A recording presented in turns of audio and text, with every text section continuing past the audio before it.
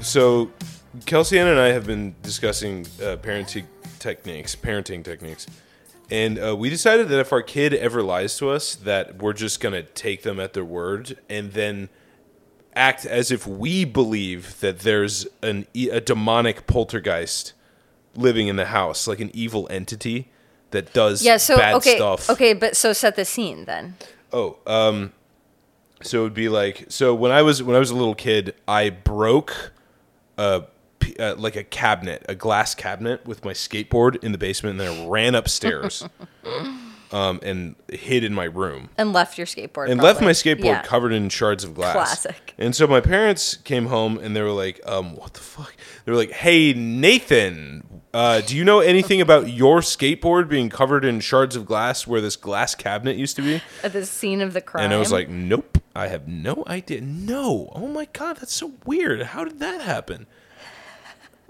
And obviously, I got in trouble because they saw right through me because I was a fucking idiot. It had to be you. No one else was home. 8-year-old, 9-year-old. Yeah, I was like, I have no idea. Yeah. But so we decided if our kid ever does that, we have to go, oh my God, babe. Wait, did you hear? Is there someone in the house? Do you think there's someone in the house? Okay, babe, go inside. Grab their phone. Just grab your phone. Okay. Just go inside. Baby, did you see anyone come in the door? Did you let anyone in here? I'm calling 911 right now. I'm calling 911 right now. Or we go. I knew it. She's back. Mommy, what? It's your grandmother. She's grandmother was a troubled soul. Your grandmother liked to take a drink. The haunting has to stop. Make it stop, Mommy. Mommy, stop it, please. Do you see that? She's here. She's here. I feel her presence. Why, Spirit? Why did you break the cabinet? Why? Leave us alone. And just traumatize him. Traumatize him into... I can't wait to traumatize him. Never lying to us again, because if he says he didn't do it, then it's either a home intruder or it's the ghost of my late mother. But the thing is, what we need to do after that is just take it, keep pushing it. I think, you have to keep pushing it. I would do elaborate things in the middle of the night to get this kid to believe that there was a devil in the house. Yeah, well, he set it up, so. I would. I mean, I would hire people to come like moan and rattle in the middle of the night. I would be breaking all of our dishes and stuff. Like I would have, and then we would always we'd have to turn the blame around onto the kid. For sure, yeah. You know what I mean? To really send the message. Why did you let her come back? Yeah. What did you say to Mommy that made Grandma's ghost angry? Yeah, it has to be their fault. She can I think tell that's when the you're bottom lying. line. That's it. Yeah, I think that's it. I mean, because what's a better motivator than fear, right? Mortal fear and danger. Nothing. Yeah. So this kid will be like the best kid on the block. Because we'll be torturing him every night. Yeah. Well, because, I think we set the tone for his life inside the house. So we prepare him with torture, with constant... psychological torture. Agony and, second guessing. Strobe lights in the middle of the night. Oh, my God. Okay. Anguished screams played through loudspeakers. Do you know what my topic is today? We're doing a deep dive. I have no idea what your topic is. I'm just thinking of more tactics, like scraping on the windows. Like, what kind of stuff can we do? Can we Scraping on the windows is really, really spooky. Like hire a guy with only one limb left. You know what I mean? I think once he has siblings, we can get the siblings in on it. It's just for the one kid. Yeah. So you get his little sister to whatever, to wear pigtails and an old fashioned dress. Yeah, right. And to come in, bouncing a ball or something, and somehow we'll get her eyes to glow. I don't know how, but we'll figure it out. We'll make a as part of our family budget, we'll have a makeup budget, a prosthetics budget. That'd be great. Yeah. Cuz then we could make her paint her up to look ghostly and pale and put elaborate blood stains and fake injuries and stuff on her. Oh, so definitely, yeah. Yeah. And this is where the strobe lights come in too, okay, because cool. We want her in silhouette, where you could just make out like her wounds. I like that. Yeah. You never really want to see the entity in full because it takes away a lot of your fear. Like a lot of your fear is imagining the entity, you know? We could get a device that would like, I don't know, we could like attach fishing wire to one of their siblings and then like have a button that would like levitate their sibling out of bed. Ooh, I love that. But then as soon as they look over, we press a button and it drops them back down. But they pretend like they were asleep the whole time. And so, but we started out believing in the poltergeist in the house. But what if we do all these things and then we act like he's crazy and it's not happening? Oh, we gaslight him. Yeah. I like that. See, that's fun. Yeah. That's cool. Yeah. Really test the mental faculties. Now, this is even stronger because like if he starts off by telling a lie. Right? But then we take it, we go, okay, and then we say nothing about it. We go on with our lives for like a week or two, and then strange things start happening. Yeah.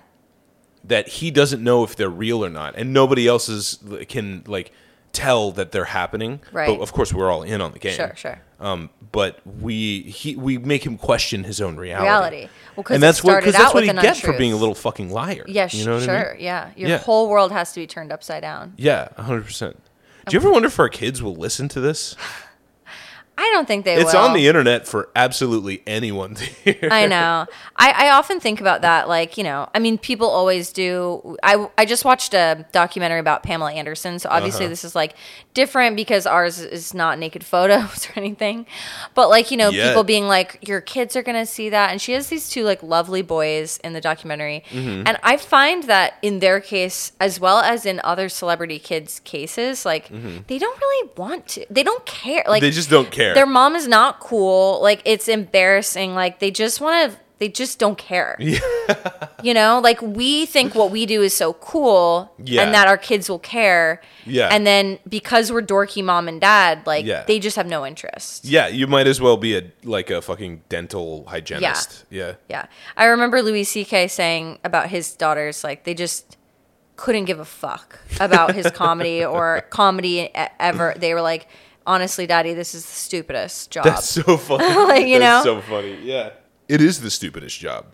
No, it's not the stupidest job. I'm about to tell you about the stupidest job. So I usually give you a little bit of a preamble, but I'm not going to do that this time. I'm just going to go straight into the case. Please, go ahead. All right.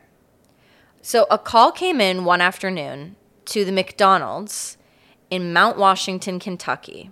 Are you saying McDonald's is the stupidest job? Yeah. On April 9th, 2004. 51-year-old assistant manager Donna Jean Summers picks up the phone.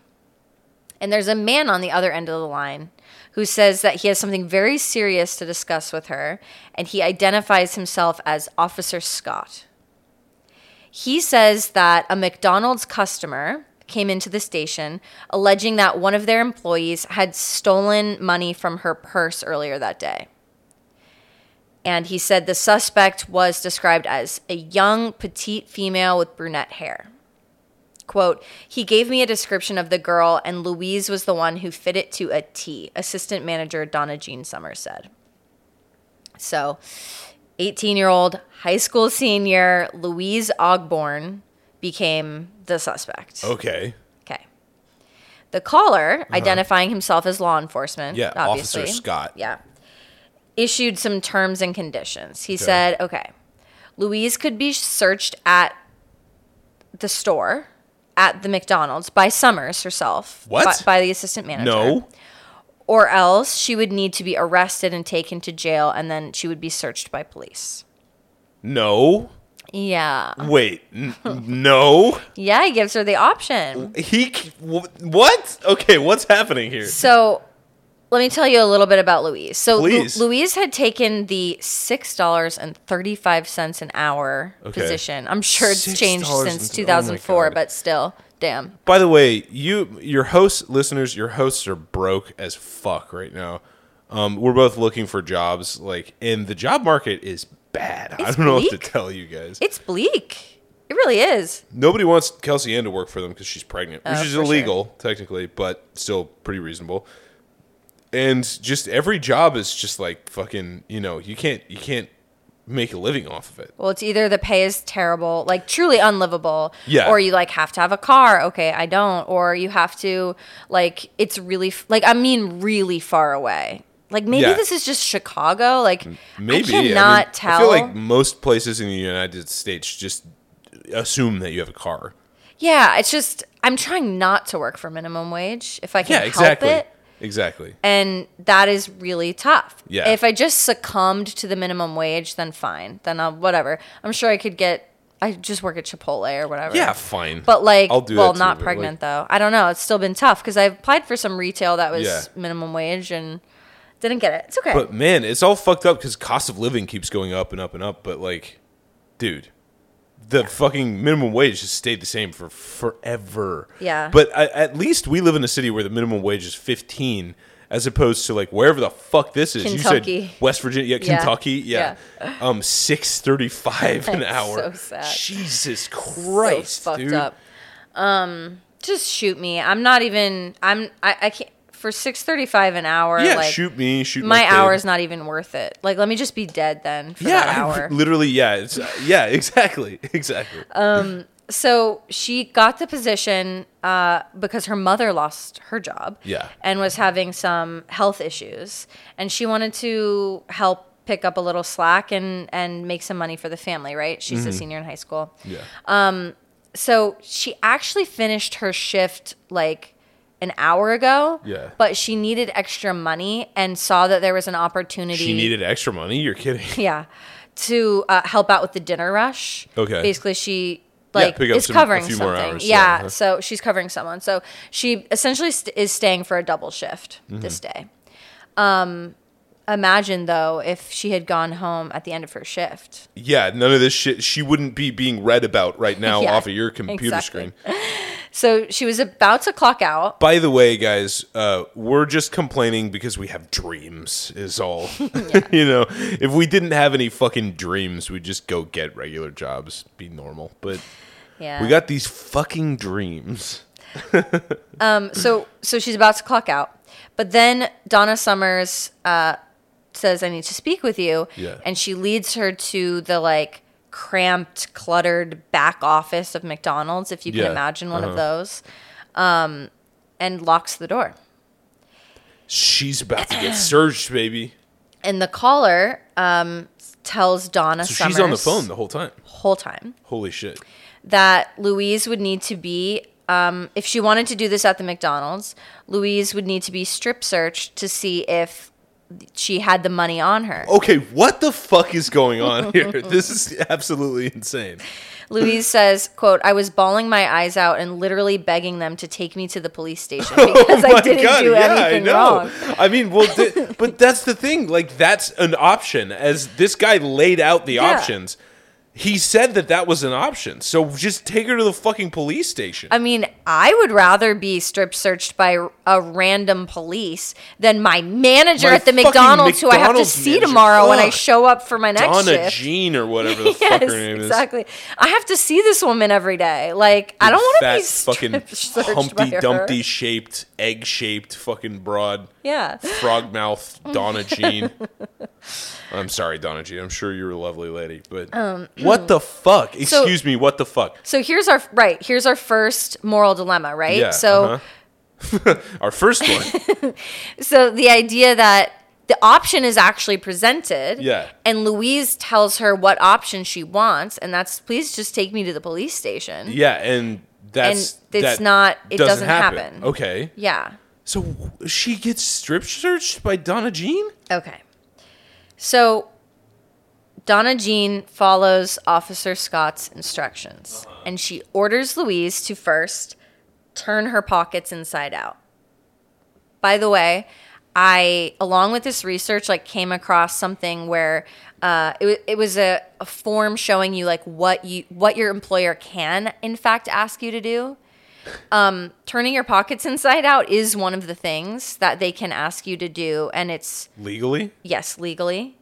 Wow. And they can also make you go through a metal detector or make your things go through a metal detector. Wow. But obviously they can't make you take your clothes Yeah, off. of course not. Of course not. So this is all on video, by the way. So just remember that throughout this whole story. Shitty little fucking recorder in the corner, like hanging. Yeah, it's like buzzy and security yellow. Footage. Security footage. Yeah. So you can tell from the security footage, there's a little bit of a back and forth, right? She shows her pockets. There's nothing in there. Louise is crying on the video. Of course, weeping. Donna's fucking clammy frog hands. And then there's an assistant manager, another assistant manager. I'm sorry. Another one. Donna's the assistant manager. The manager's not in, okay? The assistant manager, even. Donna Jean, and then Kim Doherty. Okay. Dockery. Okay. Who's 40, comes into the office. Mm-hmm. She comes in with a garbage bag, and together they tape the garbage bag to the window so that no one can see into the office. What the fuck, dude? Kim does want to know what's going on. Yeah, but I would think I was going to get killed. Yeah, according to the deposition, both her and Donna say that Donna did not tell Kim what the situation was per request of Officer Scott. Okay. So one assistant manager does know exactly what's going on. The other one does not, but is still standing around watching. Okay. Sort of facilitating, even though she's not really clued in. Yeah, just interested. Generally interested. So Yeah. I'm sure it's a lot Just more interesting what's helpful. happening in here than it is on the, assembly Oh my line god, at yeah, the McDonald's. dinner rush. Who fucking cares? Exactly. Like this is So I've never seen this before at a McDonald's. Donna asks Louise to remove one item of clothing at a time, and Louise complies. One item of clothing comes off until she's completely naked. This is crazy. She actually gets all the way nude? Completely nude. Oh my god, dude. Quote, she was crying. For Remember stealing- Kim Doherty? What was the amount that They didn't give an amount. They I didn't don't give an know. amount. Okay. In none of the articles I read, they couldn't say figure out like the amount. what. So they may. Officer Scott may have not ever even said. Officer Scott? I know. Kim says, quote, "A little young girl standing there naked wasn't a pretty sight." Oh god. No, she probably looked like a wet rat. She did. She was shivering. She's You probably can see it on cowering, the- yeah. Yeah, camera. Ugh. So Officer Scott, who stayed on the phone the whole time, is giving his orders. Yeah. And he also tells Donna that McDonald's corporate is on the line with him, as well as the store manager, whom he names correctly. Yeah. He identifies correctly by name. And Donna recalled thinking that she could hear police radios in the background. Okay. And Donna also says he was very calm, he was very mild-mannered, and he was authoritative, like as if he does this every day. So what's going on here? Because this is not legal. None of this is legal. So what is this? A rogue cop? Like, is this like a fucking? Oh my God, you'll find out. Cop gone wrong. Okay. All right. You'll find out. So Donna obeys his every command, as you're seeing here. Yeah. She even gives the caller Louise's measurements, including her bra size, and describes her body in detail when asked. Oh my god, dude. We've gone way beyond. Like she's fucking naked. Like she doesn't naked, have shivering. anything. No. So now she's really not going to have anything because, as instructed, oh no, Donna takes each discarded garment from Louise and places it in a bag, along with Louise's wallet and car keys. Oh my god, yeah. She did not have a cell phone at the time, but I'm imagining if she did have a cell phone, that'd be in there. 2004, it would be in there. She puts it in a bag, and she takes it out to her own car, where she locks it inside. What? Okay. Fucking why? So Louise has nothing. Imagine if You're Louise wanted to escape, she would have to run absolute bare naked through McDonald's, through a parking lot, into all the way where? home on the highway. Fucking because she can't get into her own car. She doesn't have her car keys. I presume she doesn't know how to hotwire a vehicle. Yeah. She'd have to hitchhike all the way home. Like, what the fuck? Yeah, exactly. Although that may have been pause. You're getting a call. Oh. Hello? It's Officer Scott. Hello? Jesus Christ. I cannot believe you got a phone call in the middle of that story. I know. What if it was Officer Scott? That's what I was saying. Like, what if it's Officer Scott? Like, how weird and serendipitous that is like the first fucking time that ever happens on the podcast. On the podcast, yeah. It was a Florida area code, and I'm waiting for a call from a Florida wedding planner for one of our businesses that we run. And so I picked it up, but it was not. It was someone from Senior Services. I ain't a senior, bitch. Get Rude. off my dick. Damn. Senior in college, maybe, but... What I was going to say was running nude through the McDonald's might have been the perfect thing for her. Like, if she, like, looked like an escaped sex prisoner. Yeah. You know, somebody might have been able to help her. Oh, for sure. Like, if we're playing hindsight's 2020... I mean, imagine, like, brilliant. Yeah, exactly. Like, yeah, it's You're brilliant. sitting, like, if you run into a crowded McDonald's and go, help me, help me, help me, and you're naked. I know. I mean, somebody's got to do something about that. The torture would have been over there. I feel like Kentucky is one of those places in America that still has, like, a sense of, like, honor. Like, you have to do something, you know what I mean? Well, I mean, it's funny that you're saying that because I feel like that is what's happening. It's just in the opposite way. It's like God. they're Donna Jean's like, yes, sir, I will do my duty, sir. Yeah. Oh my God. Yeah. So Louise says, quote, I didn't know what was behind the door. I didn't know if law enforcement was waiting for me.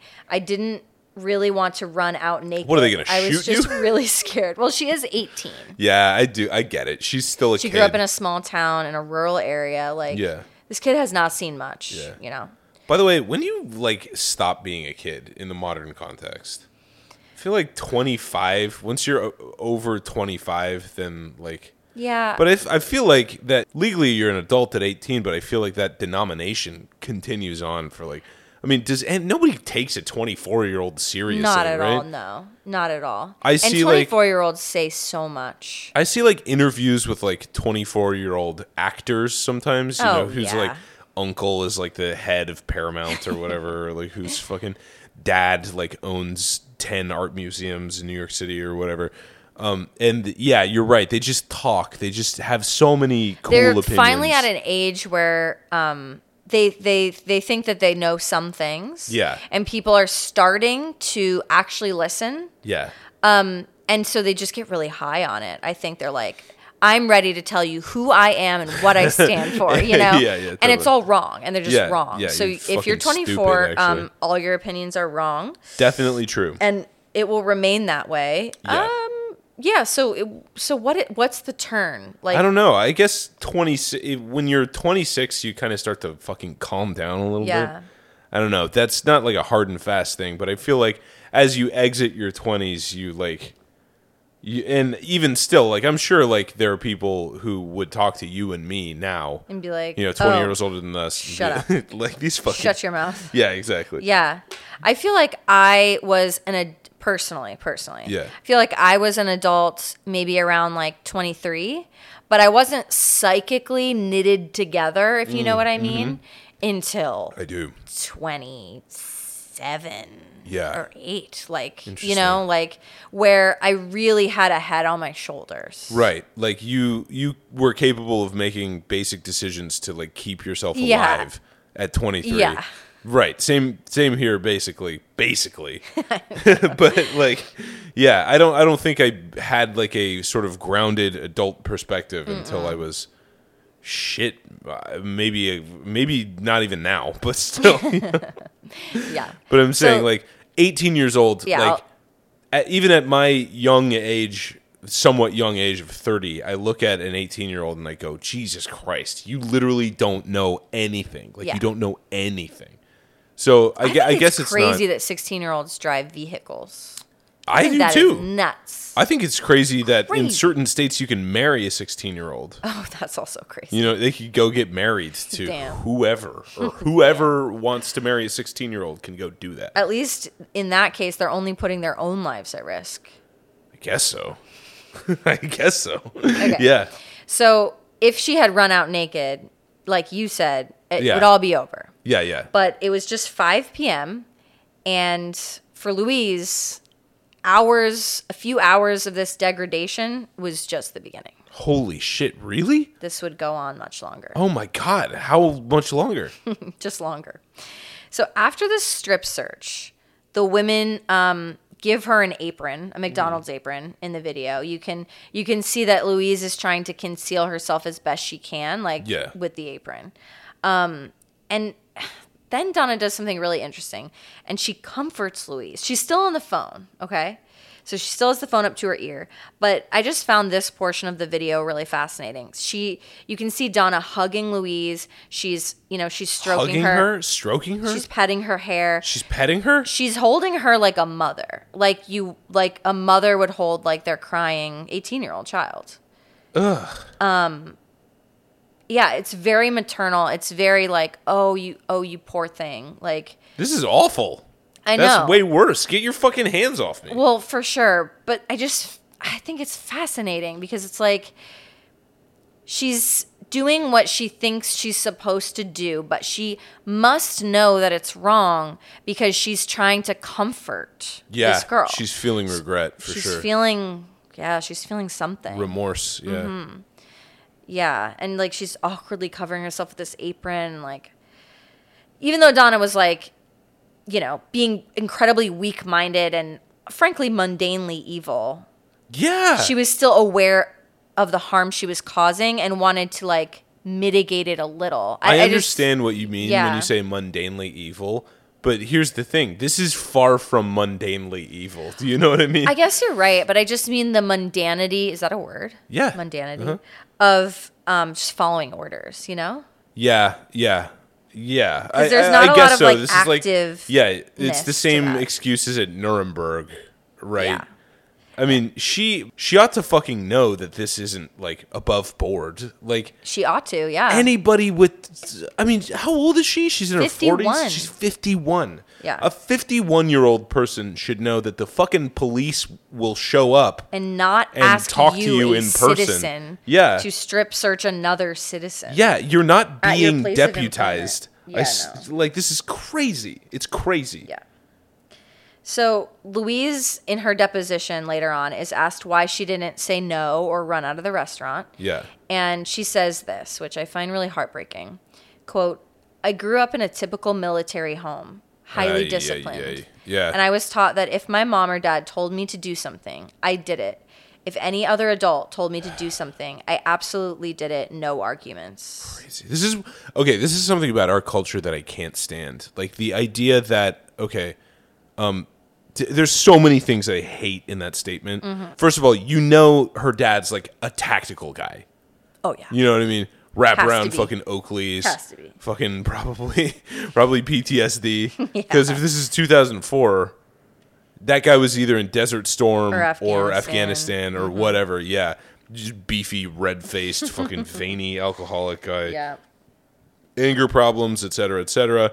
But like I'm not even talking about the military here. I'm talking about like the idea in our culture that you respect figures of authority no matter what. For no reason other than they're in a position of authority. Yeah, for no fucking reason at all. That's how come all the Boy Scouts got raped. Yeah, exactly. Because they teach... You were in the Boy Scouts. I was in the Boy Scouts briefly until I realized that it fucking sucked. Well, I remember you telling me like... Yeah, the first like couple of weeks, like you think you're gonna like go and like you're gonna go camping or something. Yeah, exactly. I literally thought like I'm gonna join the Boy Scouts. They're gonna teach me like how to like use a knife, make a fire, like shoot bows and arrows and stuff. It's gonna be cool. I'm gonna hang out with my boys in the woods. You're gonna get to be a little tactical. Yeah, well, yeah, a little bit. But every guy likes that. But that's not what happened. I thought we were going to like go exploring, do something like learn about animals, learn about nature, learn about fucking anything at all, do anything interesting. Not so. What we did was sit around in a circle and we learned about what they call the Akela. Oh, okay. The Akela is like some native word. They plagiarized I knew it. I had to be. Like some native myth or whatever. They plagiarized it in this stupid asinine way. And the Akela, that word means like pack leader. Mm-hmm. And so like from the very beginning, they were like, you must always respect your Akela. Whatever your Akela says goes. Like your Akela knows better than you, and you have to understand that you play a role in the pack that is subservient, like that kind of thing. Oh my God. Like it was literally like you sit around in a circle and learn why adults, like you should always do everything an adult says all the time And this like, man is wearing short shorts and knee-high socks. He's wearing short shorts, knee-high socks. He's got a little kerchief around his neck. He really enjoys spending time with young boys. Out in the wilderness where no one can hear them scream. No, luckily this was at my public school. Yeah. You know, which made it even dumber in my opinion. I was like, what are we doing? Like, there's no bows and arrows. There's not a knife to be seen. I know nothing about like pitching a tent, unlike the guy who's telling me to follow the Akela, who is currently pitching a tent. I was just like, this stinks. This fucking blows. I hate the Cub Scouts. I hate the Boy Scouts. This is awful. Yeah. So I quit basically immediately. But the thing is, the guys who stay in it, that's the core principle. Yeah. It's like respect authority no matter what. Yeah. That comes first. And it's because the Boy Scouts are like a fucking, paramilitary. Yeah, exactly. They were like designed to make like good little obedient guys who would grow up to be GIs. And that was like... Yeah. I mean, there's the same thing with the Hitler Youth into the Wehrmacht. It was like, it's the same fucking thing. All of this is to say, the idea that you have to respect and follow orders from and do anything that a perceived authority figure tells you, no matter what, is crazy. And it's happening twofold here. It's happening between Louise and Donna Jean, and it's happening between Donna Jean and Officer Scott. Yep. You know what I mean? Yeah. It's happening. It's trickling down the whole line. Yeah. Yeah. Why do you have to fucking respect Donna Jean? She like, what has she done to command your your subservience like in this way? Nothing. Nobody in the world. She just has a name tag that says assistant manager. Yeah, literally. No, and she's older than you. Yeah. And your parents told you have to do everything that someone says that's older than you. Yeah. Donna Jean is probably worth a whole lot less to the world than you are, Louise. Sorry. At least you've still got some years ahead of you to do something. Yeah. I hate to say it, but Donna Jean is pretty simple-minded. Obviously, based on what we know about her here. So there's a theory that this obedience factor plays into fast food, like specifically. Like being a worker in fast food. Yes. So like it's a predictor of obedience? Yes, but like chicken or the egg. Right. Okay. So there's an author, Esther Ryder. She's a Canadian sociologist, and she wrote a book, Making Fast Food from the Frying Pan into the Fryer. From the Frying Pan into the Fryer. Right. Is that a good title? No. No, that's bad. It's a bad title. She spent 10 months working at Burger King as part of her research for this. Yeah. And she's studied this case, and she believes that the caller understood the nature of working in fast food. That he somehow understood that the same thing she discovered in her book, which was that the most prized trait in fast food workers is obedience. Makes sense. So you rise through the ranks faster. Yeah. Everything is easier when you're obedient. Yeah, you're an automaton. Exactly. Like whole system, there's no room for creativity. The whole system's been figured out already. Yeah, she says the assembly line process very deliberately tries to take away any thought or discretion from workers. Yeah. They are appendages to the machine. Yeah, exactly. So maybe people with this mentality are attracted to that line of work, or maybe it's the only job they can get in Mount Washington, Kentucky. Who knows? Yeah, I think that's more like it. The longer they work there, the longer it beats you down. And Absolutely. You become an appendage to the machine. Absolutely. I think that's what it is. It's like, holy fuck, this is the only job I can get. All right, better be grateful for it. Yeah. Then you show up and like you don't want to lose that fucking job because, as I said before, it's the only one you can fucking get. So you do what it takes to stay there. And then after years of doing that, look at you. Like, what happened to your fucking free will? Yeah. It's not your fault, but it got ground out of you. Yeah, like mortar and pestle. Just on purpose. Scraped. Just over and over again. So the investigator who's reviewing the tape, the footage, right? Now he sees a man come into the office. Okay. A middle-aged man with no employee uniform on, by the way. Yeah, let me guess, not dressed in a police officer's uniform either. No. And he's thinking, because there's no sound, by the way. It was not recording sound, so the investigator's just watching. And he's thinking, how did a grown man who doesn't work at McDonald's come to now be inside the back office of a McDonald's? What's happening here? Well, okay. This is how it happened.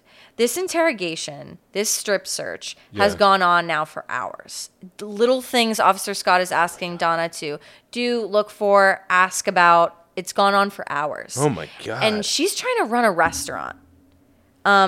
She's now totally in the weeds. No one knows where their assistant manager is. Yeah. She's out of commission. Yeah, because she's fucking cavity searching this 18-year-old. Yeah. And anytime she begins to ask the caller why this is taking so long and that she needs to get back to work, every answer, to her mind at least, seems legit. He basically does a combination of like, we're sorry we don't have many people working today. We're sending someone out. You just got to bear with us, like, until the police arrive on the scene. Okay. Yeah. Basically, we're understaffed. We sent someone out. You just have to stay on the line work until for us. Until we get there, right? Yeah. So finally she puts her foot down. Yes, sir, I'll do whatever I can, sir. Yeah. Yeah. But the thing she puts her foot down is, I have to go back to work at McDonald's. I have to resume my shift. Yeah, dude. Not like puts her foot down on this illegal strip search. She has to do her duty. She has to she's very duty driven. Yes. It does seem that way, doesn't it? Yeah. So the caller says, okay, well, do you have a man in your life that you trust? A boyfriend, a brother, a husband, something. Can they come in for just a few to sit with her until we get there? Are you serious? And she said, funny thing, I do. I have a fiance. His name is Walter. She called Walter? Mm-hmm. Jesus. So now Walter's fucking in the room with Louise. Yeah. Not yet, though. So she's waiting for Walter to come. Okay. And in the meanwhile, she asks a cook named Jason Bradley, who's 27, to watch Ogborn. Hey, will you watch this fucking shivering naked right? bitch? So it was bad before, but now it's really bad because there's not even another woman in the room. Like, you know what I'm saying? Uh-huh. Now she's just in a room with a man, locked door. Although Jason, refuses to go along with the caller's instructions to remove her apron and describe her body. Yeah, okay. Well, okay. He didn't call police or anything. Yeah, okay. I was going to say, signs of life. I was like, listen, if I walked into a room and my coworker was nude and shivering and like cowering and like in fear for her life, I would like stop everything. Like, I don't see how you could walk into a room and accept these circumstances. I agree. And it's funny that some people do and some people don't. I mean, he didn't go all the way with it. He didn't say, put your clothes back on. This is not right. This is crazy. Who is this person? Nobody in this whole chain of people was like, this isn't legal. Like, this would never happen. But like you said, signs of life. And I do find that interesting. Yeah. You never know how people are going to react to a situation. Yeah. And kudos to this young man for at least being like, no. Yeah. No, I'm not doing that. No, fuck no. So, Donna's fiance, Walter, arrives. This is the man who's not wearing the uniform, right? Walter. Yeah. So now Louise is in a locked room with a strange middle-aged man who she's never met and who doesn't even work at McDonald's. And now it's Walter who's taking instructions from the officer on the other end of the line. Oh my God. I bet Walter does everything he says. Officer Scott asks Walter to ask Louise to drop the apron and to get up and do jumping jacks. Jumping jacks? Because she might have stashed the money somewhere internally. Oh my God. Dude, okay. You're not authorized to do this. So she does. And he makes her run in place. He makes her jiggle and shake and stand up on a chair. This is horrifying. Yeah. It's horrifying. Now, from time to time, Donna I will say, if I might. Yeah, of course. I know that one of the tactics that people use to like indoctrinate people into cults is like doing doing repetitive movements over and over. So maybe he like has some sort of like, apparently there's something about like doing a repetitive motion over and over and over again, like past the point of exhaustion that like takes your higher like individuality cognition out of it. And you just become like compliant. Yeah. Well, interesting. Yeah. It's helping, right? I don't know. It's a thought. So now Donna is coming in from time to time back into the office where she'll like need to get something or need to check something on the computer. Like just normal work stuff that she would normally go into the back office for. And every time she does, Louise covers up with the apron.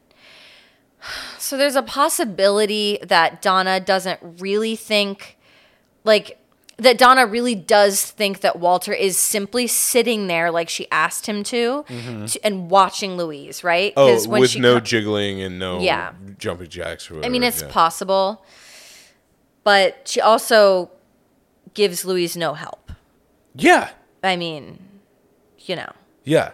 So Louise says, quote, "I was doing what I needed to do to survive," which with an 18-year-old's brain, you sort of, and with the repetitive movements and with being naked and with this being her first job, she's never had a job before. Also being locked into an office with like a 40 whatever, the 50 age whatever differences. Man. Well, that too. Yeah. Like literally the threat of being like raped and killed. Exactly. And also, so all of this stuff, and also the fact that like it started off with just Donna Jean, but now it's been like 4 different people. You know what I mean? That have all just completely taken this as at face value. Yeah. So I'd imagine like whatever questions you had when it was just Donna Jean would probably be stomped out of your mind by the fact that there were 3 more people coming in here. All older than you, all of higher status than you, that have taken this, like you said, at face value and not had really much of an issue. Yeah, exactly. Yeah. So this must be normal. I mean, apparently, you can imagine what she's thinking. This is average police work. Yeah. The caller asks then to speak to Louise. And he tells her that she needs to address him as yes, sir, and no, sir. And if she didn't, she would get punished. Punished how? You're not here. What are you going to make Walter punish me? So, Walter. No. Was an upstanding man in the Mount Washington community. He held a job. He was a churchgoer. He was a little league coach. Okay. But when you put a person in this sort of like surreal, unreal, like whatever you want to call it, situation that is like very much outside of their daily activities, very much outside of what they consider real life to be. They can respond in strange ways. I fucking guess so. So, I mean, yeah, you'd think out of the 3 grown fucking people, or 4, Donna, Kim, Jason, Walter, that at least one of them would be like, I'm not going to make her do that. I mean, I guess Jason did say that, but he didn't take it any further, right? Yeah.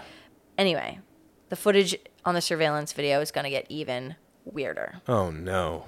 Walter is seen putting Louise on his lap, like bent over his lap, and spanks her on and off for 20 minutes. Oh my, shut the fuck Completely up, nude. Dude. Oh, this is horrifying. With like her butt in his face kind of thing. Ew, dude. Yeah. The caller then tells Walter to have Louise give him a kiss to see if he can smell any alcohol on her breath. This is crazy. This is crazy. We're at the end of nobody's rope yet. And then the caller tells Walter to command Louise to perform oral sex on him. Shut the fuck up. Shut the fuck up. And he does, and no. she does. No. Yeah. Are you fucking shitting me? No. Holy shit. So then Donna Summers comes back in. I'm speechless. I don't even know what to say. I have no... And Walter says, like, I need to get out of here. And he leaves, and he drives home, and he calls his best friend and says, quote, I have done something terribly bad. Yeah. So that's his shattered ceiling, right? Is like... After he came in this young woman's mouth. Came in this 18-year-old's mouth. Only then did he realize that maybe he was doing something wrong. It's that post-nut clarity, babe. I know. Oh, my God. I will say, this is an affliction with every man. We'll get into some crazy situations. The fucking thing is, he didn't think he was going to nut. No. It just happened to him. Officer Scott used Louise to rape him. Okay. If you think about it that way. That's a little wild. But yeah, this is effectively a long distance rape. Yeah, it really is. Yeah. It really is. Yeah. So now Donna comes in. Walter leaves in a huff, sweating, acting weird. Yeah. And she doesn't know what to do. Yeah. She's still on board. She doesn't necessarily know about the sexual stuff. Her husband's come in. Or fiancés come. Yeah. Different. Different. So she asks a second man to come in. Jesus Christ. This time a custodian at the McDonald's, a ninth grade dropout. Oh, no. She has him get in, and he gets on the phone, and after 1 second of hearing Officer Scott's voice on the other end says, "That is not a cop." Oh, finally. Holy shit. Finally. And of course it's a fucking custodian. Oh, doesn't that make so much sense to you? Yes, it does. It had to be. Yes, it did. No fucking assistant manager, whatever, custodian can even keep up with the fact of the basic fact that this is not okay. a cop. This situation is not legal. It's not normal. It's not legal. This is not police work. He was like, this is not something that would happen. This is not right. And he tells Donna, this is not a real call from a real cop. Thank you. What's his name? They don't. It's been redacted. It's been redacted. Yeah. Okay. Well, thank you, anonymous custodian, yeah, for fucking saving the fucking day, putting this to an end. I wonder how many hours Louise had been in this fucking torture chamber. Many. In the back room of McDonald's, getting spanked and having to suck off Walter. Oh my God, she sucked off Walter. I know. Oh my God. Also, think about it. Who knows if she had even ever done that before? It's possible that she either way, but it's fucking horrific, dude. It's horrific. Yeah. So that's when everyone realizes they've been scammed. Yeah. This is a hoax, and it wasn't the first. It wasn't the first. How many more of them were there? Not at that McDonald's. But the first call of this nature came in 1995 in Devil's Lake. And that was in 2004. Yep. So, 10 years earlier in Devil's Lake, North Dakota, and another one that was reported in that same year in Fallon, Nevada. Oh, he just calls nowhere towns, doesn't he? Yeah. Probably have a high percentage of tactical guys. Yep. And people who kneel for the troops, or That's exactly what people who study this case say. They say, he would typically masquerade as a police officer investigating a crime, and he would purposefully target small towns in really remote or rural communities, right? That where aren't connected. They have Punisher stickers or Blue Lives. I mean, now they would have Punisher stickers or Blue Lives Matter decals all over their shit. Yeah. And areas. He thinks that these areas are where the managerial staff would be more trusting, right? If you think about a big city or just someplace a little more connected, I think that there's a much bigger possibility that they go, what? Yeah. Fuck off. Fuck yourself. Yeah. Exactly. Whereas in a small town, I don't know. Yeah, I agree with this logic. Yeah, it's because in a big city, you would have been scammed before. True. You know what I mean? Yeah. You just would have been scammed before. You would have learned. I mean, I've lived the majority of my life in huge, major metropolitan areas. I've been scammed a couple of times. Yeah. You learn from it. You get humiliated. It makes you feel bad. I've never been scammed like this, thank fucking God. But yeah, I've had the guy go can you buy me milk? And then realize that he is bringing it to another convenience store and returning it, quote unquote, for cash on his EBT card or whatever. Oh yeah. That kind of shit. You just get scammed when you live in a city, or you get taught about scams, right, when you live in this city, or you're at least keeping your head on a swivel. Yeah, exactly. Because you've heard of scams. You're awake to this. Yeah, kind of thing, yeah. As opposed to like in a small town. I mean, it speaks to the character of small towns, but like, yeah, nobody's trying to go scam one another for the most part. You know. And so this is twofold because he would not just target restaurants. Yeah. He would target chains. Yeah. And also, like, so some of them were chains that were like, you know, Applebee's or whatever. Yeah. But most were fast food chains. I mean, sure. Applebee's is fast food, but you get what I'm saying. Like, more like Wendy's, Taco Bell, McDonald's, Burger King, blah, blah, blah. Low end, really rapid service. That kind of repetitive. So like the thinking behind that is that in these places, the male and female victims would likely be very young and inexperienced, not only because where they lived and grew up, and but because this was probably their first job, you know? Yeah. Like fast food is a lot of people's first job. You can start hiring when you're like 16. Like Jesus. you can, you know, something like that. I know you can start working at Publix when you're 14. I always thought that was a little cray-cray. I feel like we got served by a 14-year-old once. Yeah. He was like, I work with my mom. Yeah. We were like, funny. no way. And Yeah. his mom came around and she was like, okay, shit. Yeah. And you're like, damn, you really do work with your mom. Yeah. He had a face tattoo too. He did. Anyway, so they would likely be inexperienced and young, and this might be their first job. So they would be more likely to like not know if this was standard or not, right? And also that the managers were likely to be understaffed and overworked and tired and more likely to be working without supervision at places like this. Remember, there was a manager and he wasn't there. Right. So this guy purposefully liked to target stores that were stretched thin, and they had assistant managers who were manning it for the day. Yeah, right.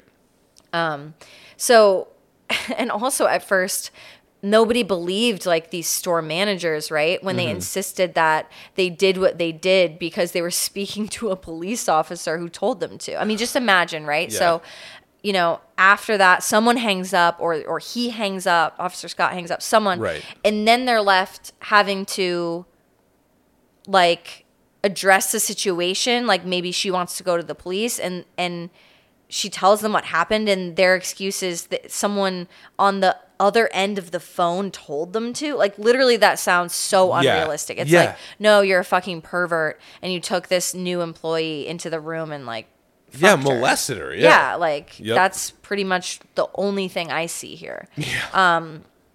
So, but the prank calls continued. By the time Officer Scott, or whatever his name is. Prank call.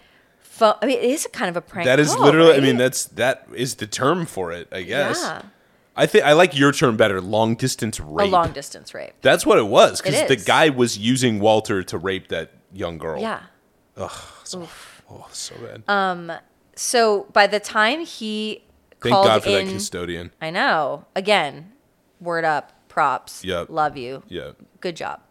By the time he called the Mount Washington McDonald's in April of 2004, McDonald's is specifically, who will take no responsibility for this or any call, by the way. Of course not. Had been duped in more than 68 of their stores in 32 states, including others in Kentucky. What? This guy did this 70 times? More than that. Holy fucking shit. Hundreds. Oh my God. Holy shit, dude. So starting in 1995 is their first call, or at least the first call that someone reported, right? Yeah. We don't know the extent of how many of these hoaxes he was able to pull off, because people think a lot of them went unreported. Unbelievable. Yeah. I thought that this was like, I thought that maybe it was like 7 or 8. When you said it started in 1995 and went to 2004, I was like, maybe he did Does one like a 2 year. a year. This guy was doing dozens of them. Dozens. It's his favorite thing. Crazy. Hundreds. Holy shit, dude. But then detectives across the country eventually connected on these hoaxes and decided that they do think it's one man, because basically the formula remains the same with only slight fluctuations. And I'm going to run you down like a really brief summary of like some different calls that happened. Right. So different from the Louise Ogborn call. Right. So on November 30th in 2000, the caller persuaded a manager at McDonald's in Litchfield, Kentucky to remove her own clothes in front of a customer who the caller said was suspected of sex offenses.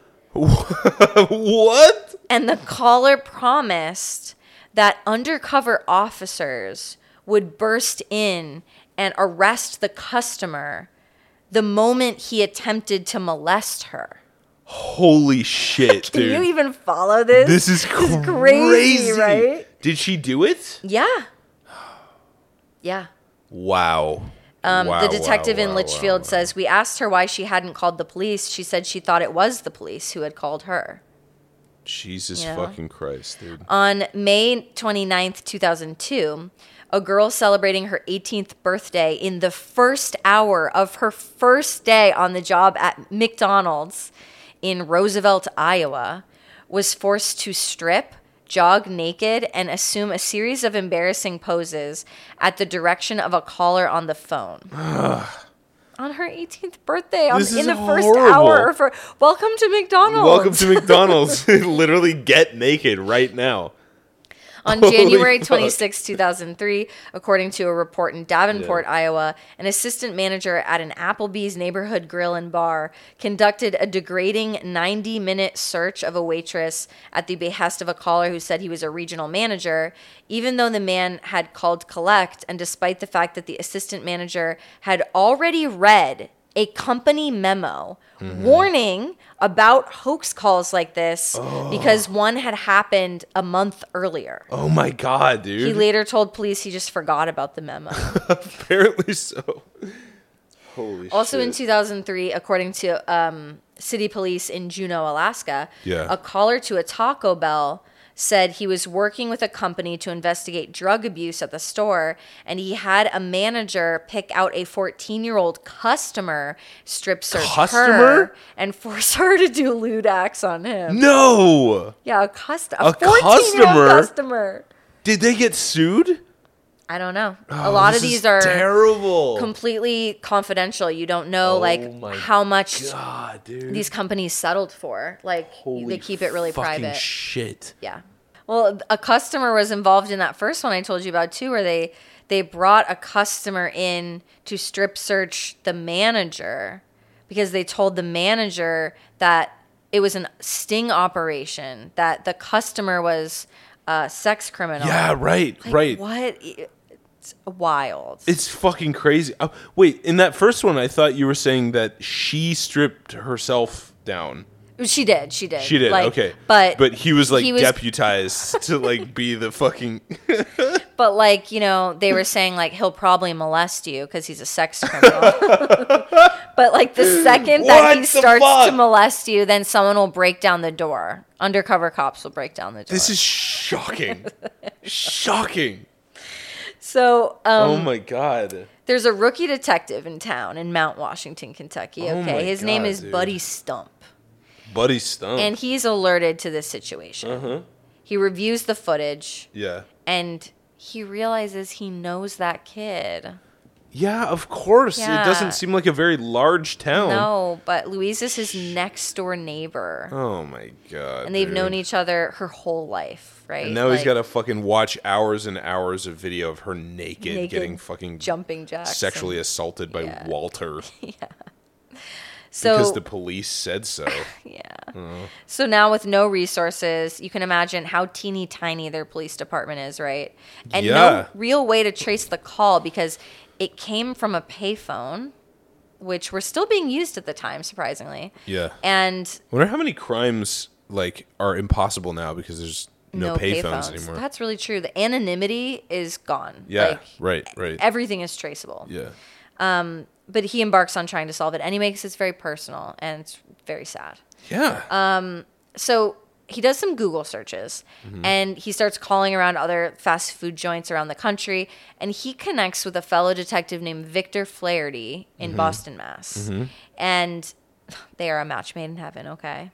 So at a Wendy's in Boston, actually at 4 Wendy's. What? In Boston over the course of one weekend. So 4 for 4. Whoa.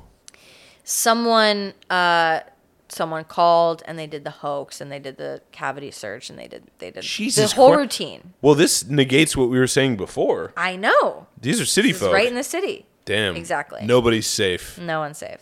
So, but at the Wendy's, after the assault, someone had the genius idea, fucking duh, to dial star 69. Do you remember star 69? I do, yeah.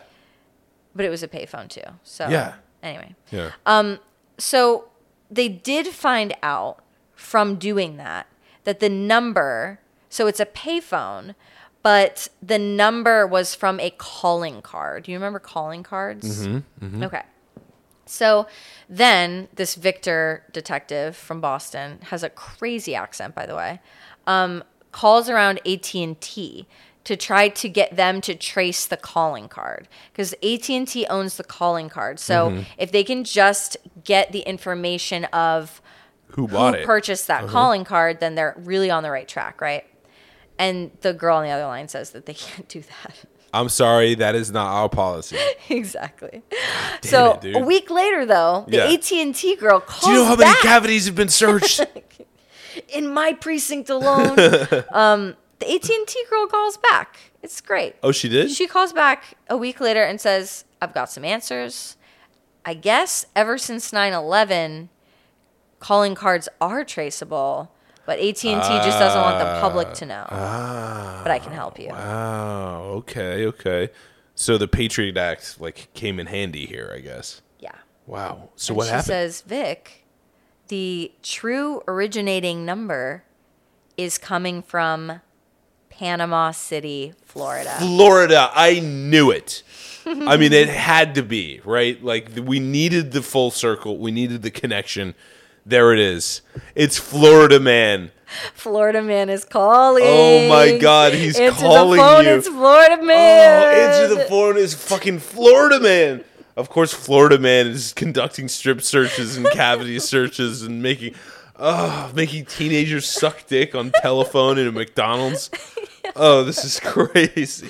Yeah. Of course, it was Panama City. It had to be. Shit. So they call every place in Panama City that sells calling cards, like Home Depot, fucking Publix, Walmart, wherever. Yeah, right? And apparently, I mean, wherever this is in Panama City, this guy's probably bought hundreds of them. He's their favorite customer. Yeah.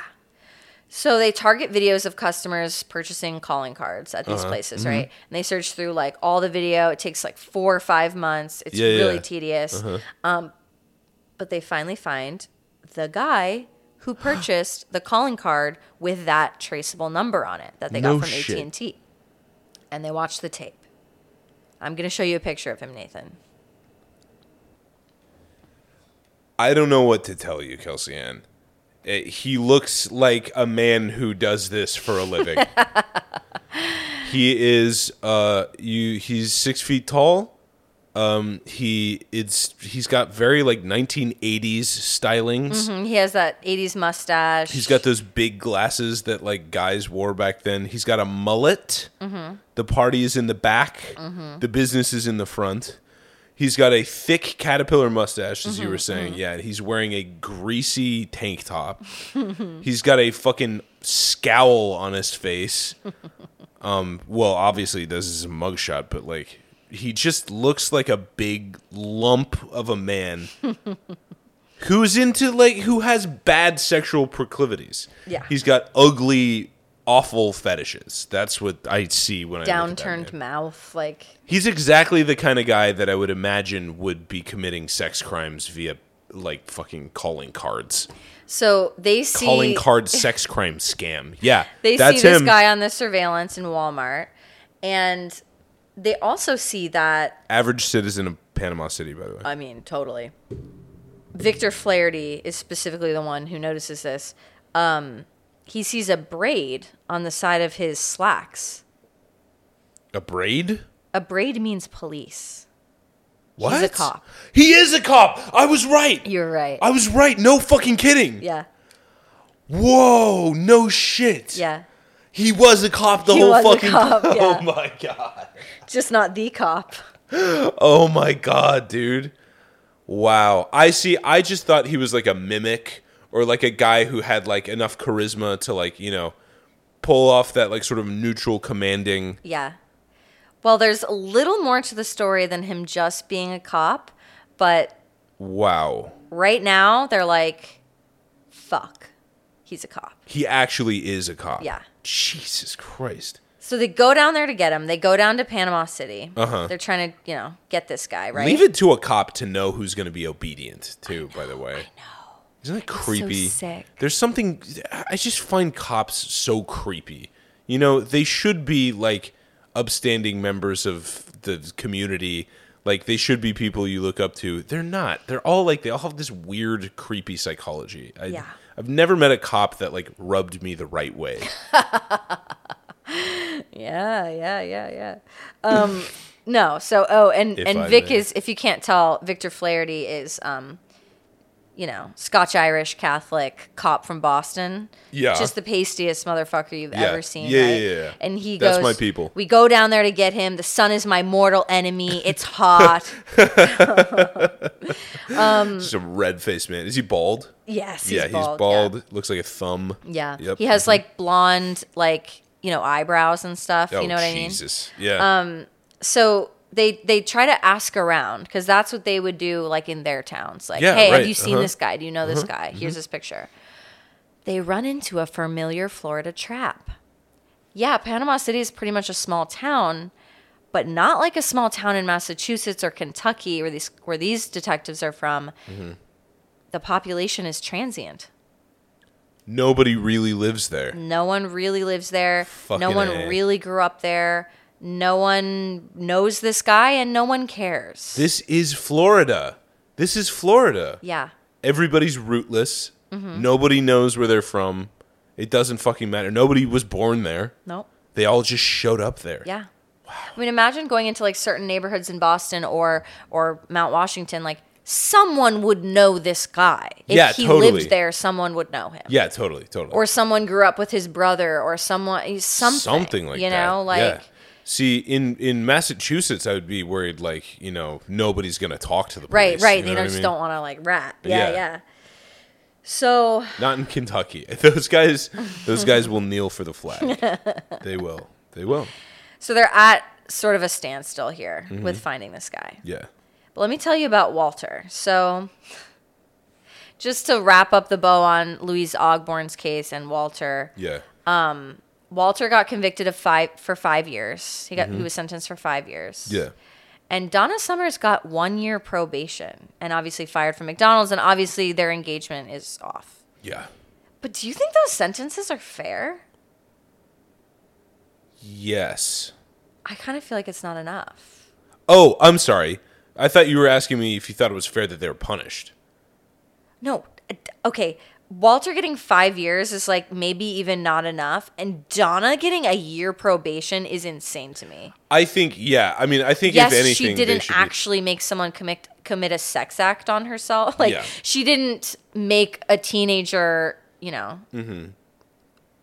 I don't even want to say about Donna's pussy, but you know, like getting it, like, but but like she's Walter so on the other hand, getting culpable. All up in Donna's pussy.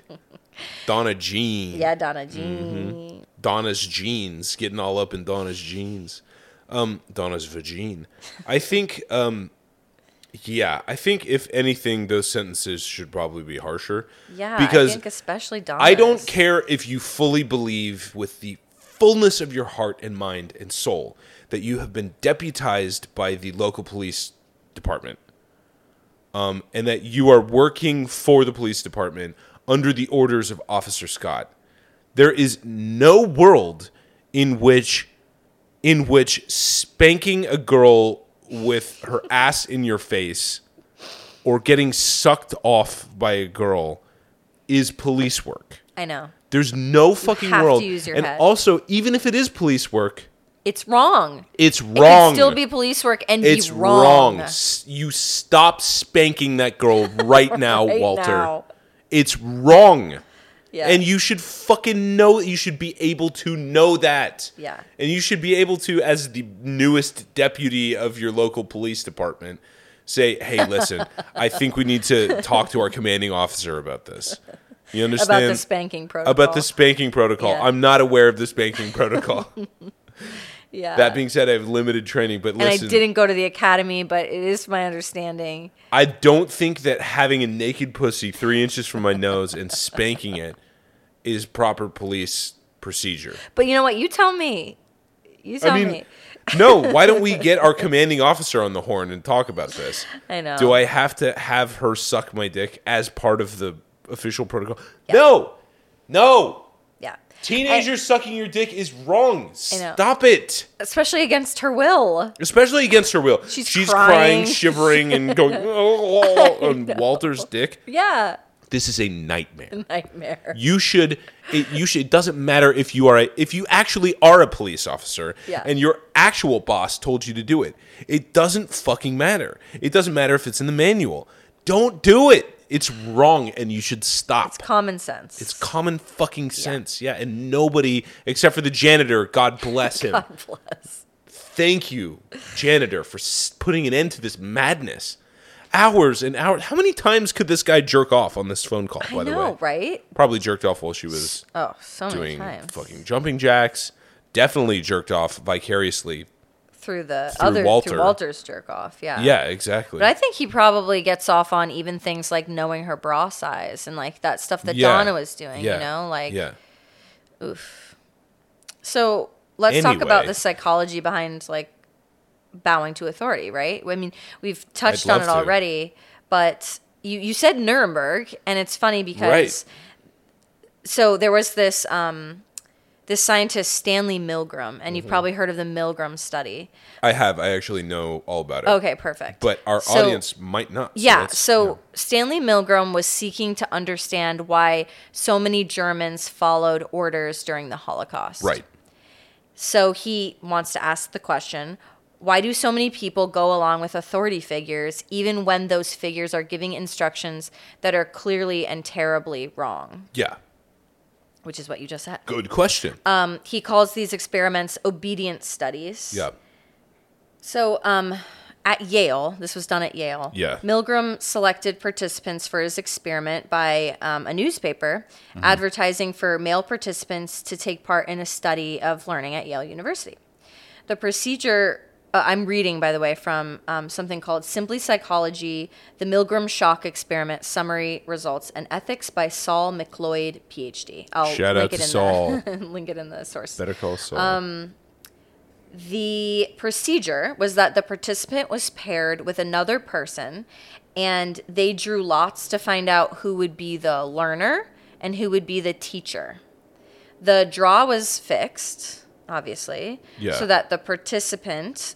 the person who's actually a rando is always the teacher, and that the learner was an actor hired as one of Milgram's, employees, basically. Yeah. So the learner was taken into a room and had electrodes attached to his arms. And the teacher, the person who's just a guy from New Haven... and so the teacher and the researcher, who is usually Milgrams, but sometimes other scientists, would go into a room next door that contained an electric shock generator and a row of switches marked from 15 volts to 375 volts. Oh, and then severe shock, 450 volts. Like murdering. Like murder. That's literally, that number should just say murder. Yeah. Yeah. It has 4 X's next to it. It does. Did it actually? Yeah. So this was done in 1963, and then it was subsequently done many, many, many other times in other countries, and it always yielded the same results, which is just so crazy. So he was researching how far people would go in obeying an instruction, even if it involved harming another person. So the actor, the learner, has to learn a list of word pairs that are given to him to learn. This is part of the experiment. And the teacher tests him by naming a word and asking the learner to recall its pair. Yeah. The teacher is told to administer an electric shock every time the learner makes a mistake and increase the level of shock each time. Yeah. There are 30 switches on the shock generator, and they go up to 450. Yeah. So the learner mainly gave wrong answers on purpose. Yeah, of course. And for each of these, the teacher gave him an electric shock. Yeah. Which is funny because I always thought like the implication there is like you're dealing with somebody who has like a disability or like is infirm in one way or another. Like if they can't get any of these words right, like to save themselves from horrible, painful shock, it sort of implies that they're like in a weakened position, like either mentally or psychologically. Yeah, exactly. Yeah. So when the teacher refused to administer a shock, the experimenter, the scientist, would give them a series of like orders and prods to ensure that they continue, right? Basically just trying to convince them. And I guess they really went with a script. So the scientist would say things like, please continue. The experiment requires that you continue. Yeah. It is absolutely essential that you continue. Yeah. And you have no other choice but to continue. Oh, yeah. Which is prod number 4. Yeah. 2/3 of participants, so 65% of people, 65% continued to the highest level. The highest level. 450 volts. Unbelievable. And all participants, 100%, continued to at least 300 volts. Jesus Christ. Well, I had honestly forgotten that detail. Right? Like so imagine listeners, by the way, like those like prank things that like, look like a pack of gum and you pull on it and it shocks you, or like, when you the thing that you like shake hands with somebody and you press this button and it shocks you. That's like 3 volts. You know what I mean? Yeah. Imagine like it's literally like searing, blinding pain. Yeah, these and obviously the actors weren't actually being volted, electrocuted. Right. But the subjects didn't know that. Yeah. I mean, they're and by the way, they can hear and see inside this room. They can see inside of it? I think so. You don't remember that? I thought the idea was that they could only hear. Okay, maybe they can only hear, but still, they're hearing the death rattle. Like they're hearing cries of agony. Imagine that you're being asked to do something. Yeah. And the person that you do it upon is screaming in agony. Screaming and dying, as far as you know. Because 450 is actually would kill you. Yeah. And they might not have known that scientifically, but it was implied. It was implied in the XXXX. Yeah, it was implied in the experiment, torture. And it sounded like the person was dying. Yeah, exactly. Yeah. Yeah. Okay, I have several things to say about this. Like, first of all, the method of separating the rooms and having it only be sound that these guys could hear was a sort of shorthand for depersonalizing. I see. Okay. You know what I mean? They did that on purpose to make it so that like the idea of the person in the next room was abstract, which you could argue in the Holocaust, right? The Nazis had implemented like nearly a decade of like dehumanizing practices towards the Jews, for sure, and propaganda to the general public to the point where like the general public had it in their heads the same amount of distance from like a living, breathing like Jewish person in front of them than that the person in the one room in the Milgram experiment had from the faceless voice on the other end of the wall. Yeah. That in my estimation is why they did that. What's crazy to me about the caller from Panama City is that these people were in the room looking at a living, breathing human being. Yeah. That they had no reason, and in fact, they were not depersonalized from. In fact, knew personally in certain cases. Yeah. In most cases.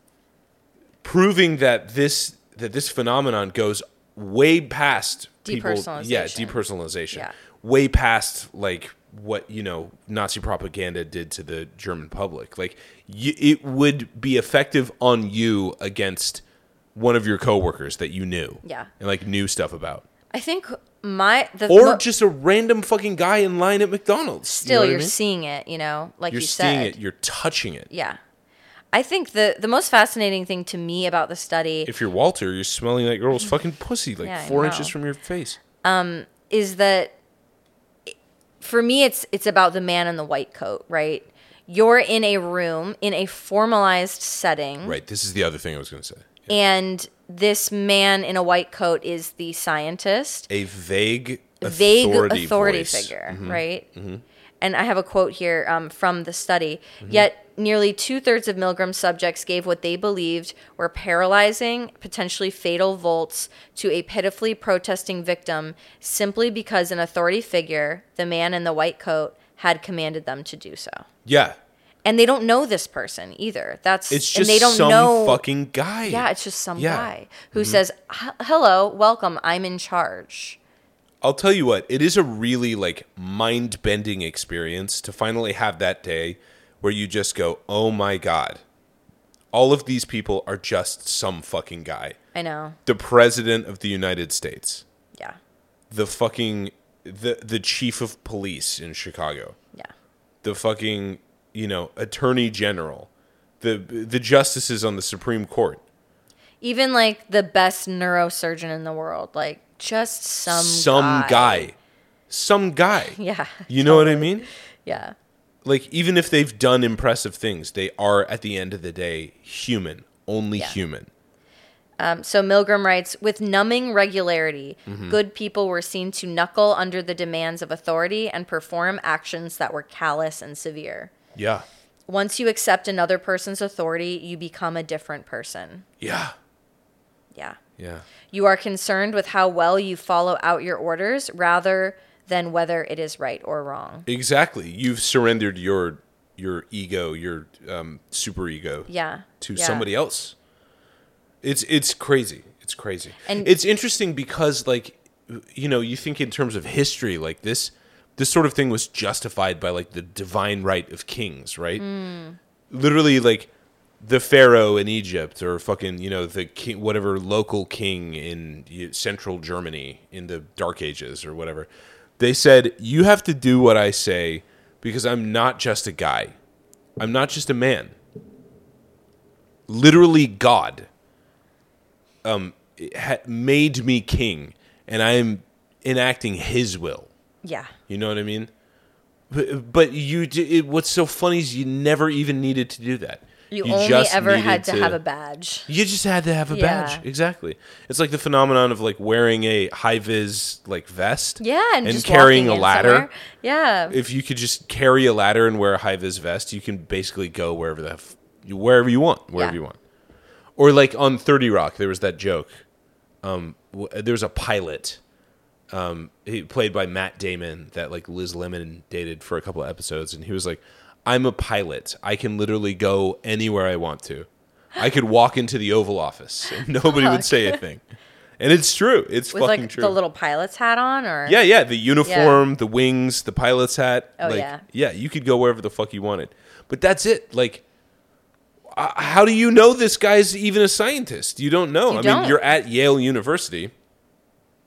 But like, there's no power of law commanding you to like execute this guy in the next room. You know what I mean? No, it's crazy. Besides, the guy says you must do this. Yeah, exactly. A police officer, to really focus this point down to the greater point that we're saying here.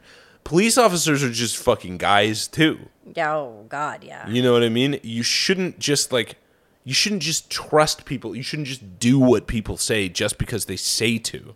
Yeah. You know what I mean? Now, an actual police officer who has a gun, you probably should listen to him because because of the gun. Right. Because you're in immediate danger. Literally, yes. Because of the gun. But for no other reason, really. Because he's just some prick. So retired FBI special agent Dan Jablonski of Wichita, Kansas, investigated the number of strip search hoaxes. Sorry, I have to say this is a guy who grew up in Kansas. Wichita, I shit on Kansas City a lot, but Wichita, Kansas is the worst place in the world. It's literally the asshole of America. And I say that because the biggest building in that city is a convention center that's shaped like a donut ring. Okay. That literally, it's brown. It looks like an anus. Ew, why would they do that? Because that's what they know themselves, babe. I have not been to Wichita, but we've driven through western Kansas before. Yeah. And man, was I... bored to tears. Yeah, and suicidal. More than I thought I would be, because everyone goes like, yeah, not much to see, blah, blah, blah. Uh-huh. But when you actually see it, it feels criminal. It feels like something that is damaging your psyche by just being there. Yeah, it's oppressive. There's not a lot of trees. I mean, it's kind of ugly. Yeah. A rural area should not be ugly. Let's just get that straight. Right. If you're going to be in the middle of nowhere with no resources, you got to at least have some nice trees or some nice something. Right. Or shit, if it's going to be endless grasslands, there should be like, I don't know, Mongolian like herdsmen. I don't know. Or there should be like fucking giraffes wandering around or whatever. There's nothing. There's nothing. Psychically oppressive. There used to be giant buffalo herds. We killed all those, and we replaced them with fat people. So Wichita. He investigated like a number of hoaxes that happened at Wendy's franchises around the Wichita area. And he says, you and I can sit here and judge these people and say they were bloomin' idiots, but they aren't trained to use common sense. They are trained to say and think, can I help you? Which I just thought was pretty interesting. It's a good point, but to my earlier point about Wichita, they are all dumb cows, and so I will blame them. Okay. In only Wichita's case, they were at fault, and not the police officer. Right. By the way, in the Ogborn case, so imagine, Louise is buck naked and shivering, like we said, and so dazed and so confused at the end of it that she asked Kim Dockery if she needed to show up for work the next morning. Oh my God, dude. That's sad. Can you imagine? Can you fucking imagine? Can you imagine that even Donna being a Jeans, question? you in the middle of that, not even at the end of it, in the middle of that fucking ordeal, you had Walters cum in your mouth. I know. And you're like, should I show up to work next morning? Yeah. Oh, you poor thing. You poor thing. Yeah. Yeah. So he, the caller wasn't always successful, right? So it's not like every single one of these was a hit. Yeah, right. Phone records that we now have show that he would call like 10 stores and one of them would take the bait, right? It's like fishing for stupid people, yeah. Basically, yeah. Yeah. Yeah. In Hinesville, Georgia, he asked a janitor to put his finger in the vagina of a 19-year-old cashier. Did it work? At a McDonald's. Yeah, of course. God damn it, dude. Oh, there was one in Joplin, Missouri, too. Joplin, in another Joplin, Missouri. Fucking bad place. Sorry. Sorry, residents of Joplin. Move somewhere else. He persuaded a 16-year-old girl who was managing a Sonic restaurant to strip search and perform oral sex on a 21-year-old male cook. And then he got the male cook to strip search the manager. This is crazy, dude. So it was like tag. It was like... Yeah. Yeah. Okay, so I kind of understand the logic. Okay, there is no logic, but I sort of understand the logic of the very first case. Where poor little Louise was accused of stealing from somebody. Yeah. And it was just, she was the focus of all of the attention. Yeah. How the fuck did you get to pass the buck upwards to multiple different people? I don't know. That's crazy. Right? It's fucking crazy. Yeah. So back to the perp. So Buddy and Vic are down in Panama still, and they're calling because of the braid on his slacks. They're calling around to all the precincts in the area, and they're going there and they're showing him the security screenshot from Walmart. Yeah. And everyone is saying there's no cop in my precinct that looks like that. Yeah, he probably Which, first of all, how is that possible? This man looks like a cop. He looks like everybody in Panama City. This is what I was saying. Like, he looks like a cop, and he looks like a cop in Panama City. So the fact that there's not one guy... If the fact that not one, like, I don't know, deputy was like, he kind of looks like Yeah. Everyone was like, don't know. He's got a mullet. He's got a mustache. What more do you need? He's got Panama those like City, forehead Florida. wrinkles, that wrinkle pattern of someone who like takes the law really seriously. Yeah, he's got a big fucking round, oval-shaped head. Dumpy, looks like a chicken McNugget. Fucking aggressively sloping forehead. Yeah. Yeah. So they decide to call prisons. Yep. There are 3 facilities in the Panama area.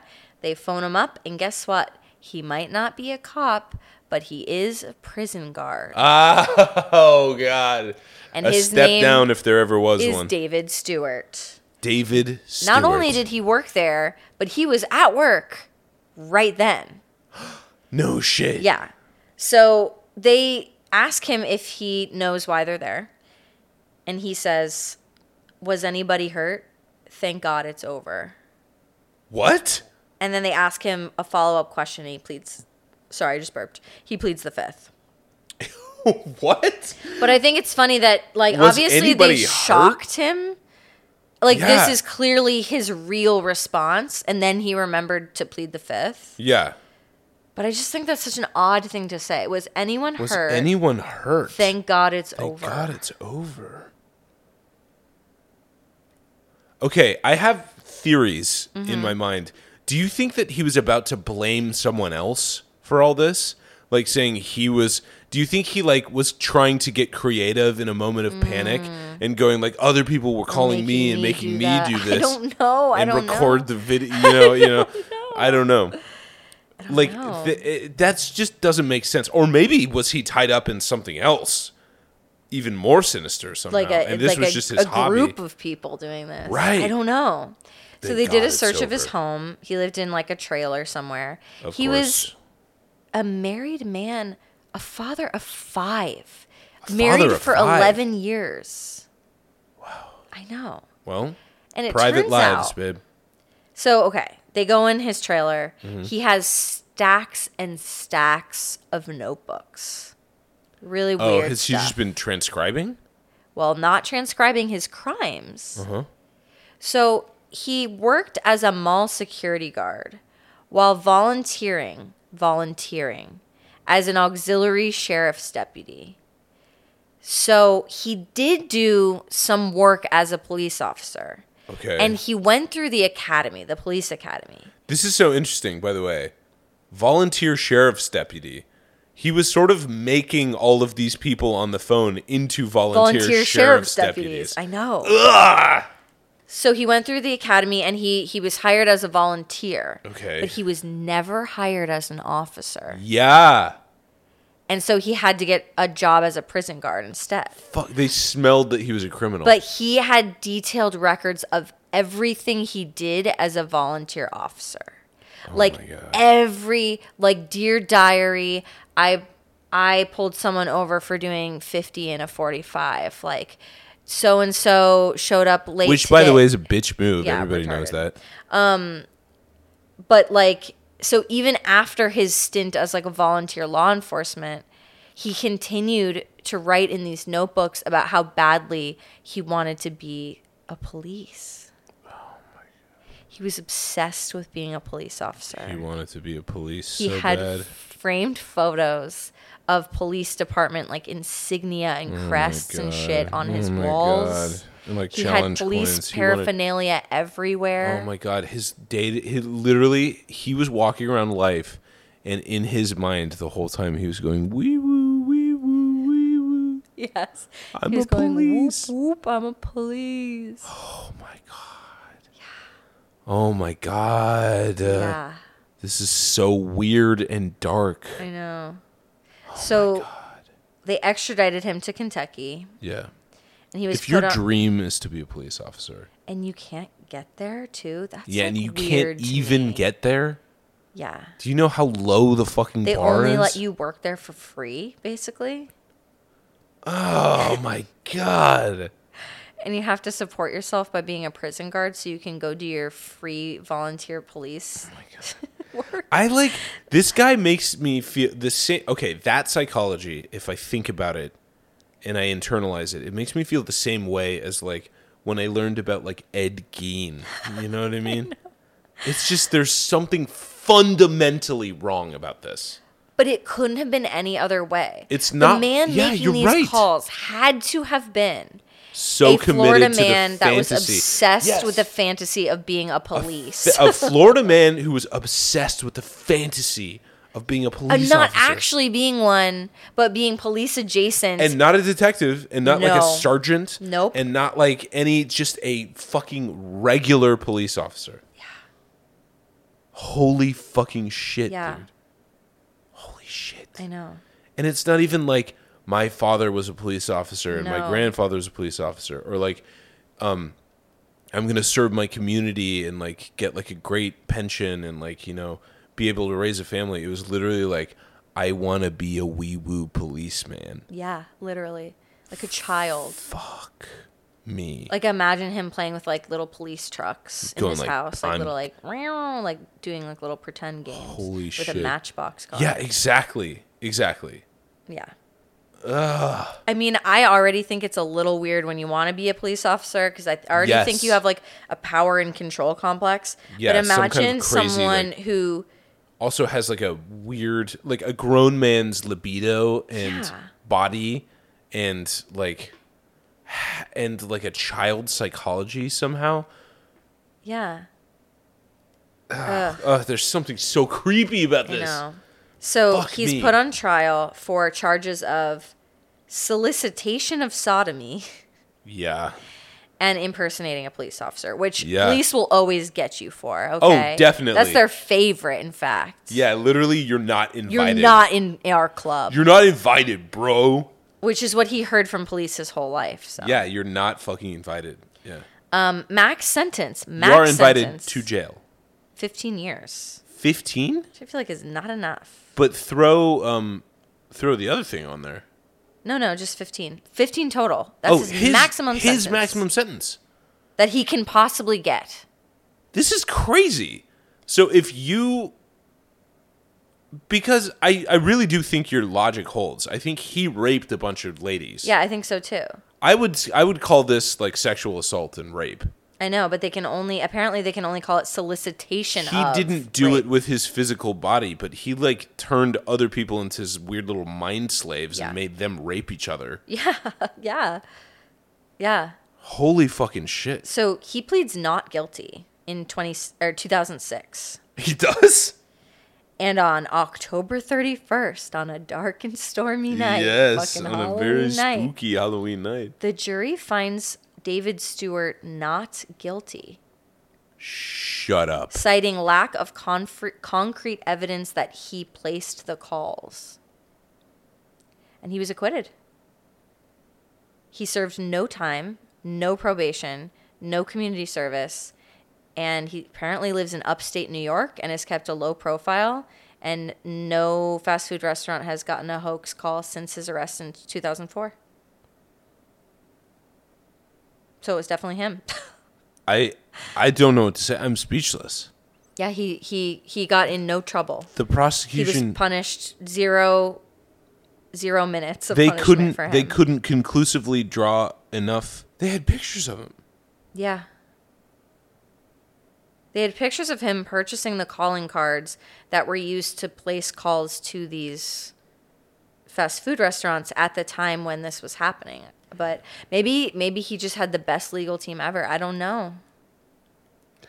Or maybe he did what he should have done and shut the fuck up. Well, he did. He did. Yeah, he immediately pled the fifth. Good for him. That sick fuck who deserves to rot in jail and then hell. I know. Yeah, he did the right thing. You should not talk to police officers. Even when you want to be one so bad. Even really when you really want to be one so bad. Best yeah. Bro. Oh, dude. I know. That's so fucked. Yeah. And he did this. It's not even like he couldn't get pussy. Like, no, I mean, he was married. He had a bunch of kids. Fucking a lot. Apparently, he had 5 kids. Like, Jesus Christ, dude. Keep them coming. Oh, I know. Wow. You've really stunned me with this And he wasn't getting pussy from it. No, he wasn't. He was helping other guys. Virtual pussy. Long distance rape. I can't say it enough. He was perpetrating these crimes through other people. Yeah. Fucking crazy. Isn't that nuts? This is such a bizarre, strange, fascinating fucking story. And it had to be Thank you for Florida sharing man. this with me. It could only have been a Panama City man. Yeah. Is there a hierarchy of Florida man? I feel like Panama Pinellas City man men is are like, pretty low on the totem pole, I'd say, or high depending on what marker you're using. meaning like the most Floridian, most Florida the most man. chaotic. I'd say down in Pinellas, we got Pinellas that St. County, Petersburg thing going on. Brevard County, yeah, also, Brevard. Yeah, Panama City. Panama City, yeah, for sure. It's real ratchet up there. It's a crystalline Florida man. It really just is pure in its essence because it's not like a farming community. You know what I mean? It's not. That place was built on one thing and one thing only, which is like fucking going and getting hammered. Yeah. Yep. Well, well, that about does her. Damn, I don't know if I've ever been more speechless on this show. Like what you have brought before me today has rendered me completely stunned. It makes me think, what have I done in my life that, like, what have I said yes to that looking back was so stupid? Like, I did not have to say yes to. Yeah, totally. You know? Well, I know one. When you worked at Profiles Theater, they made you build all of their sets for them. True. And stay there till 3 a.m. with no pay. Yeah, that was like a labor dispute that I just should have said, absolutely not. No, fuck no, this is I'm so leaving. Fucking retarded. Yeah. They just said, like, we're a family. Like, we do this together. I know. I was like, okay, I have to do this. Yeah. Yeah, that's for sure. I think, like, one of them, if you've been a listener for a while, you know, like, I was in a loony bin. I was in a nitwit farm for a minute. And she was Baker I think that there was some authority there that, like, that did get in my head. Like, I was saying the whole time, and you can see it on my records that I went and got hard copies of, in case they try to fuck with me again, where I say, I'm being held against my will. I do not deserve to be here.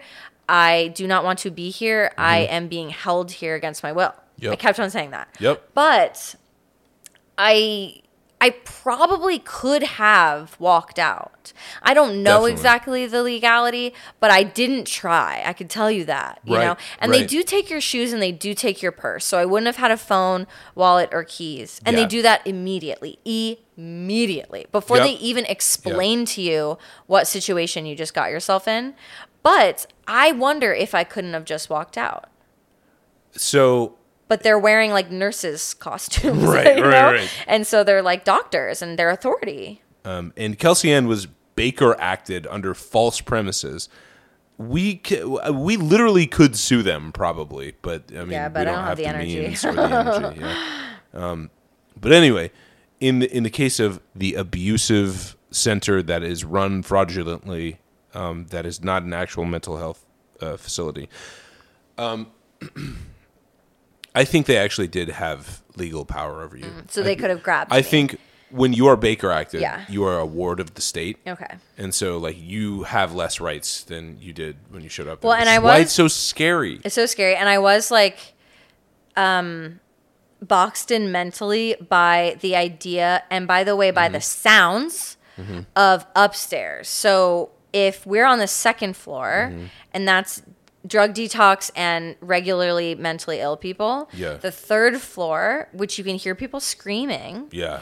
Is apparently like where you're having an active psychological break and there's like straitjackets and That's stuff. where they do the experiments. I mean, they probably were doing experiments. Oh, yeah. And like, so there's this threat that like if you act up, you will get sent to the third floor. And I didn't want to know what was going on the third floor. All I hear is people screaming. Yeah. Talk about like taking this principle that we've been speaking about in this episode, like to the extreme. Yeah. Yeah. That's that fucking hospital.